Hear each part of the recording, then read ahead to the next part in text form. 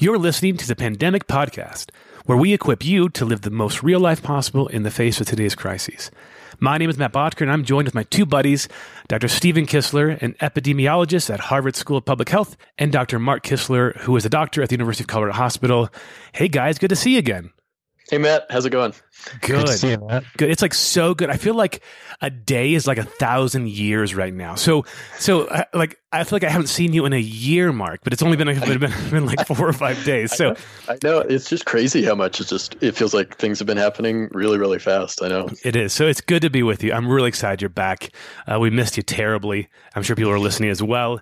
So let's get straight into the news. We're going to hammer this out. And one of the most important topics I think we're hearing from our listeners is talking all about travel and what we should be doing. So, but let's hit the news really fast. First of all, between our Wednesday and today, the WHO declared the coronavirus a pandemic. Okay, so what does this mean, Stephen? And does this change the game? So I think the answer is yes and no, whether it changes the game. So on the one hand, amongst epidemiologists, we've been considering this thing a pandemic, which basically means that there's been sustained transmission in multiple countries for a while now. But I think that now calling it a pandemic really sort of brings people together, and it really sends the statement that this is something that we're all in together and is worth us all responding to as one. So then going into the other thing I read in the news on, I think Wednesday, was that there was a new study that came out in the coronavirus saying that, that it can actually last in the air for up to 3 hours and that it can live on surfaces for days. So I read this and I'm like, I got a little concerned about, my mail, that kind of stuff. So is this true first and foremost, Stephen? And then should we be concerned about this? Yeah, so it seems like the study that you're referencing is accurate as far as we can tell. But transmission of disease is a very complex process. It's often not the case that just sort of ingesting one viral particle causes you to have an infection. And so the fact that they're finding, survival of the virus on these surfaces over time does not necessarily mean that the dose that you would get by touching it and then touching your face or something like that would be enough to infect you. It could be, but I think that the best practices that we've been following so far, like washing our hands and maybe disinfecting the surfaces that people touch most often, doorknobs, light switches, that sort of thing, especially if you're in charge of a business.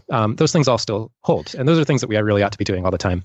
Otherwise, I think that sort of the basic epidemiology that we've been thinking about is exactly the same as it was.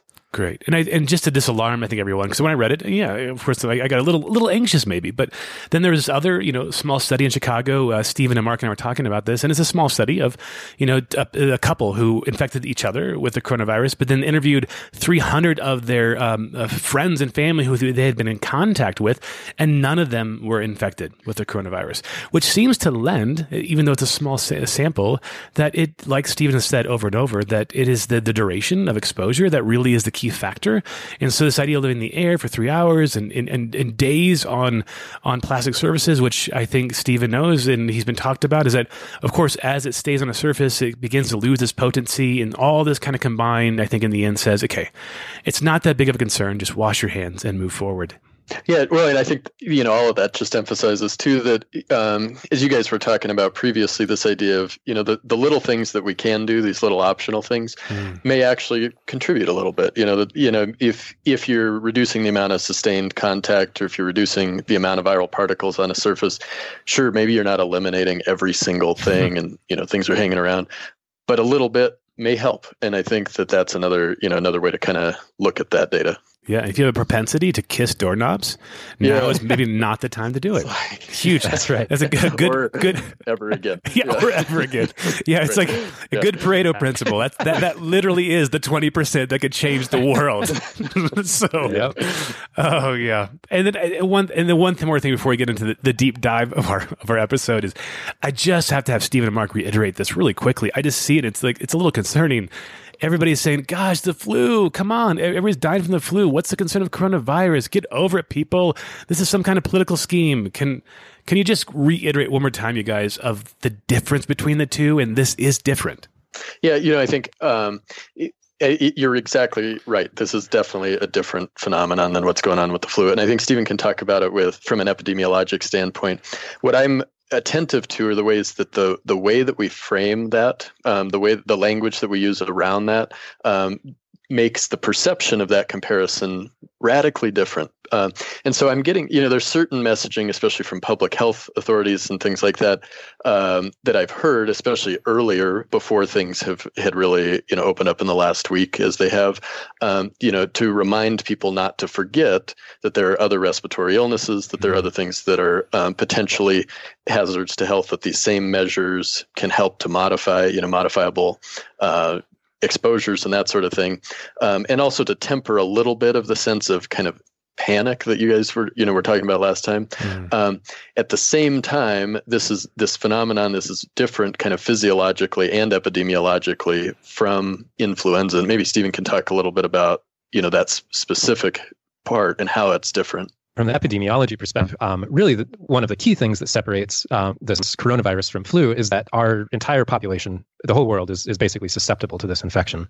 Whereas with seasonal flu, it evolves and mutates every year, but the thing that you got infected with last year probably gives you some degree of immunity to the thing that could infect you this year, which both lowers your chance of getting infected and also probably reduces the severity of that infection. So the fact that this is a new virus and something that our immune systems hasn't been exposed to means that it can spread through the population a lot more quickly, and just that our natural defenses just aren't as high to it.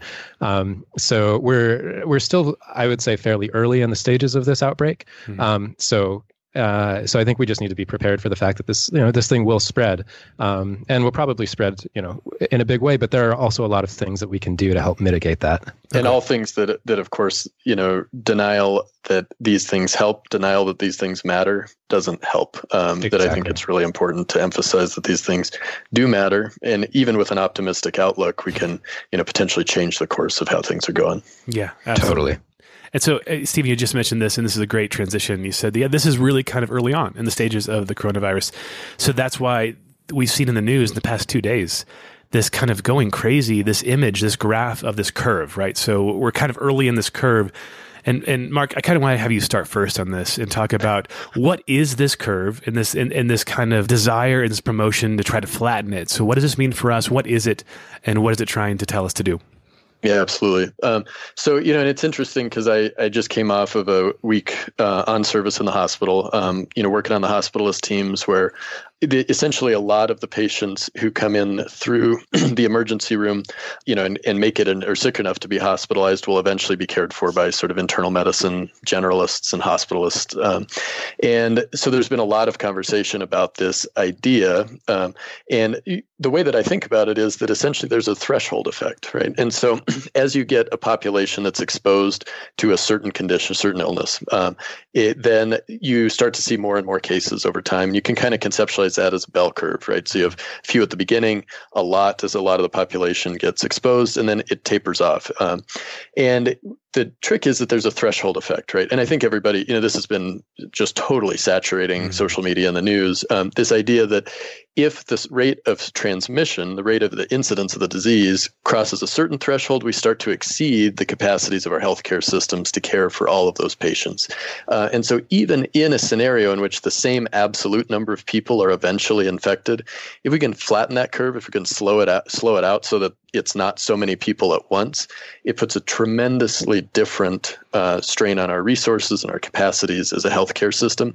And that, of course, flows out not just to coronavirus cases, but to everything. So every single person, who might need to access healthcare at some point is going to be helped, whether you're personally susceptible to the coronavirus, or if you're in one of the low-risk populations, of course, you may still need to access care, and that care may, if we don't flatten the curve a little bit, be strained just because of the phenomenon of the incidence of this disease. I think we've seen that in Italy a little bit. There's been some news over the last few days that there are situations in which patients are having to wait for beds and isolation and things like that, and that.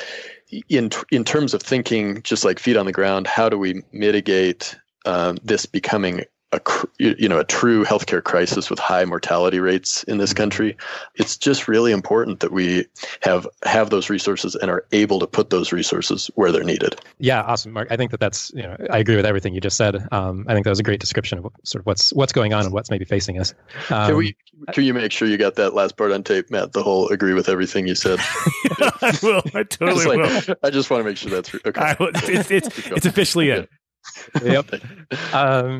So from the epidemiology side, Matt, you were mentioning that figure that compares St. Louis with Philadelphia. Oh, yeah. And that's a really good depiction of what happened in the 1918 Spanish flu pandemic in these two cities that took very different measures towards social distancing. The key thing is that Philadelphia in the aftermath of World War I held a parade as the Spanish flu was spreading, Okay. and it was basically right after that parade that we see this massive spike in cases.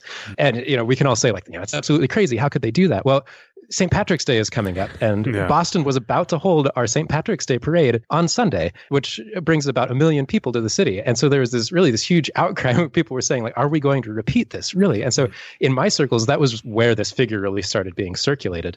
Ultimately, the parade did get canceled. And I think that was a good move, because gathering tons of people together in one space, as you said earlier, for prolonged periods of time, really just creates the perfect scenario for spreading infection to a lot of people. The other key takeaway from that paper is that really a matter of days counts in terms of these social distancing measures. So the time to begin doing these things is now, because as I mentioned before, the virus is new. We don't really have any natural defenses to it. And so it can spread very quickly. And in these early phases, it spreads exponentially. In epidemiology, we talk about this doubling time. And we think that for this virus, cases double on the order of 5 to 7 days. And that's incredibly quickly if you start doing the math on that. So as soon as we start doing these social distancing measures, as soon as possible, we can really, really have a huge impact if we just get on top of it soon. So, it's a matter of really, really thinking about your neighbor and thinking about how you can start preventing illness from the people around you. Some of these voluntary sorts of behaviors, and that can really have a profound impact on what Mark was talking about and preventing this huge strain on the health system and making sure that people can get the care they need. And I want to interject really quickly here, because right now you gave the example of the parade and then the St. Patrick's Day, 1 million people. So I could see easily saying, hey, I get it. Have the government shut down these big events. They've got it under control. That's good. It doesn't impact me. And I'm not sure that's what we're trying to say either. I think, I know with me and just in my work, I'm trying to help facilitate how we can do social distancing. So St. Patrick's Day parade is canceled. Great. But what about us? What about me? What should I be doing in a smaller environment? And does it have an impact? Absolutely. A huge impact, in fact, because truly, as we know, every case can lead to, a couple of others and a couple of others. So really every little thing that you can do to help prevent the spread is really valuable. And we can ask, what are these things? And, it's just reducing the contacts that you have with other people. So maybe staying in from, going to shows or even going to restaurants when you don't need to. And even making sure that the people you're interacting with are the same people over and over, because it's as we mix our interactions among different communities, that's really one of the key drivers of spread. But as long as we're sort of, we have our tight-knit group of people, and this doesn't mean that you have to sort of totally isolate yourself, but, be with your families, be with a handful of really close people, but maybe limit the amount that you're, going out and interacting with a lot of new people. And this really is in our hands. In light of all of this, we've been hearing a lot of feedback about what we should be doing, and we hear about within the work environment. We're getting a lot of requests about travel. Should we be going on flights? I have one person who is going to Tahoe in 7 days, and should they go to on their trip to Lake Tahoe? I have a person who is refusing to let go of their flights in 7 days to visit their elderly parents for their 50th anniversary. And all these questions are happening. So I want to pick your brains. What should we be doing right now in light of travel? Yeah, so I think that we really ought to be very cautious around travel. And it really falls into what I was talking about earlier about this voluntary reducing our number of interactions. When we travel, we interact with tons and tons of people and spend a lot of time in close quarters with other people. Mm-hmm. And we also interact with these new social groups. So really travel is one of the optimal ways for infection to spread. So I would say that people at very high risk of severe outcomes from infection should really probably think about not traveling, now. But I think that the other main thing is that we really, again, have an opportunity to help prevent the spread of disease here by making some of these sacrifices in our own travel, if we're able to. And, that makes it easier for the people who do need to travel. Maybe there are people who need to travel to get medical procedures in places where they don't live. And by us not being on that airplane, it makes it easier for them to distance themselves and prevent themselves from infection too.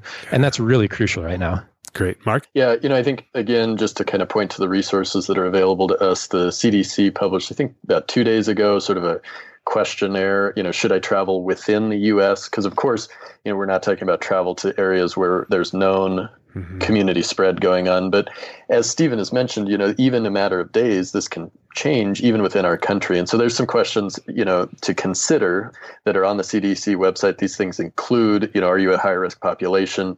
Is COVID spreading where you live or where you're going, of course? And, will you have close contact with others or large groups of other people during your trip?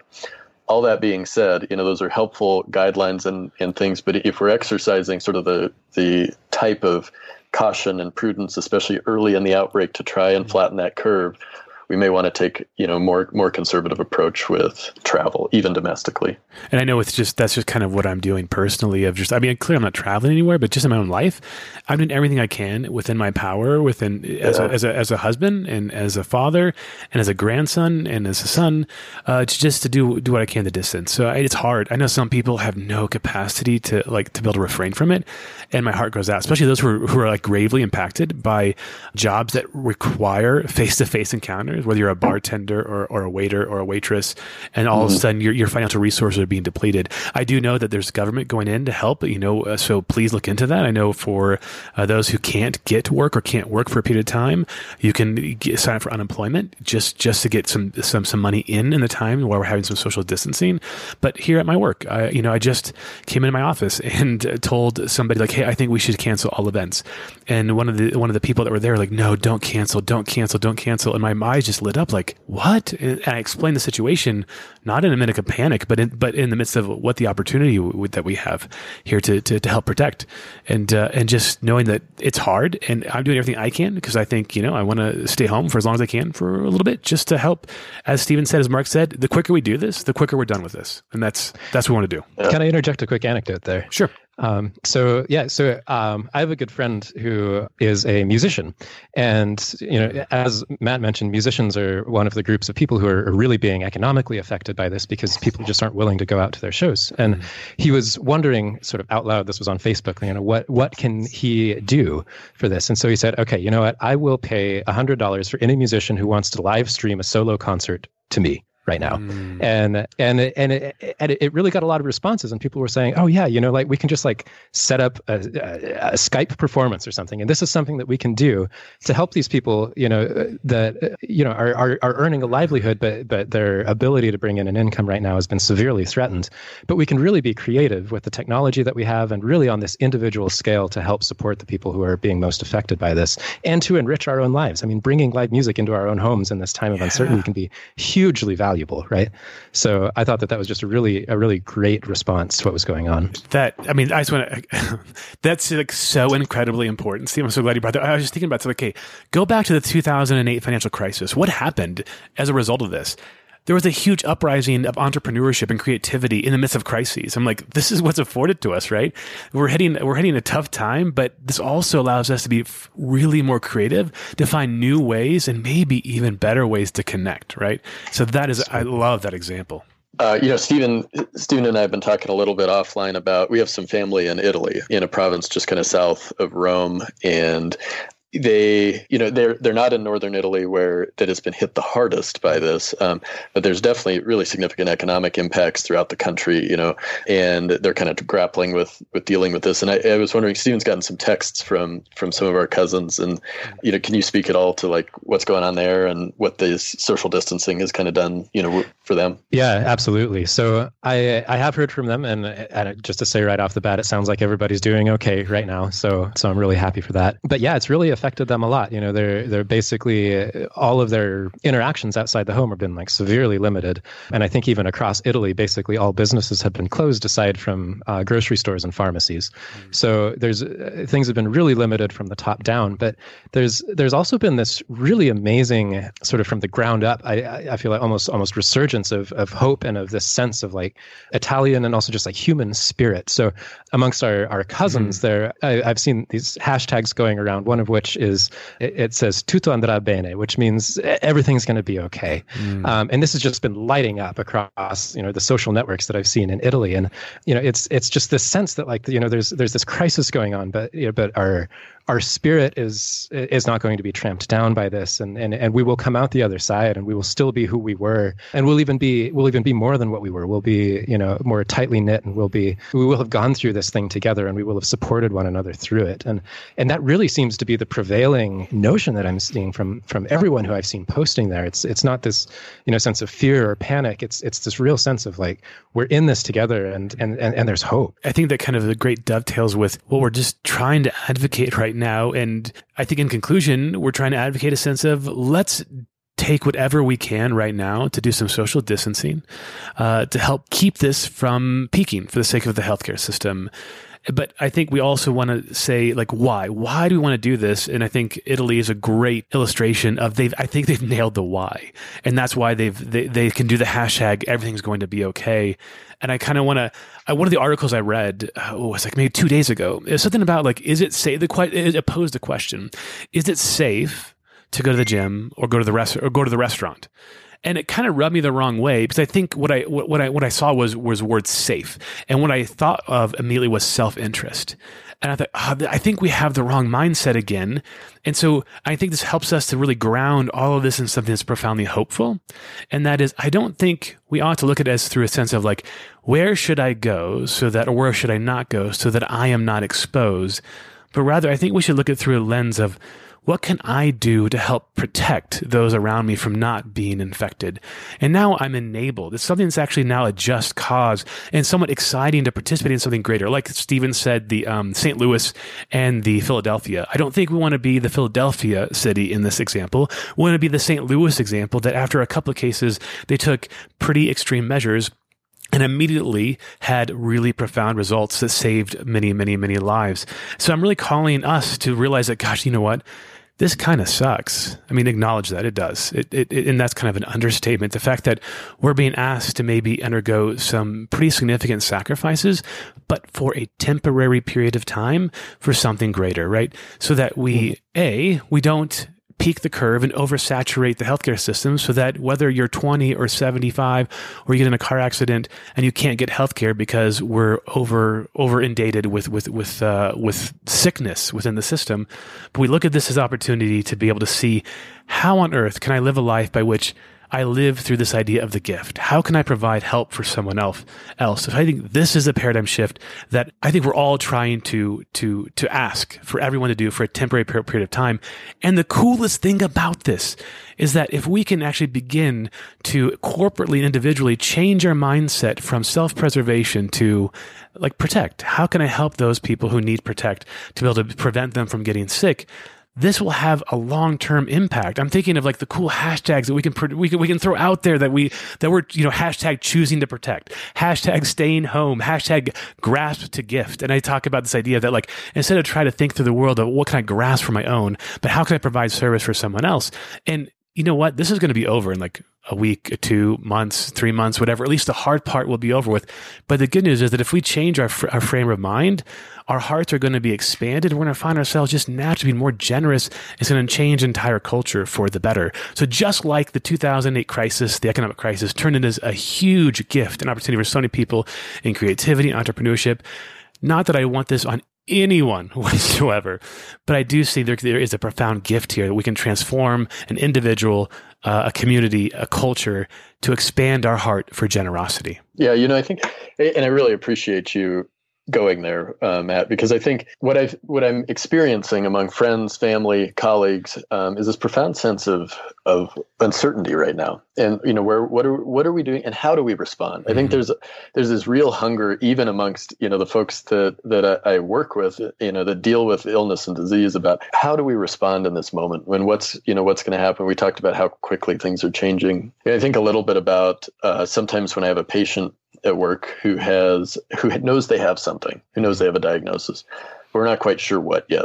We maybe don't know quite what the prognosis is or what it's going to mean. And I'll often tell them, this is the hardest part, that there are going to be hard things later, and there were hard things that preceded this moment, but it's this brief period of not knowing that's often the hardest for us, because it helps to have names and it helps to have numbers. And I think, we're kind of experiencing a collective moment of that right now, a collective moment of holding our breath, and seeing.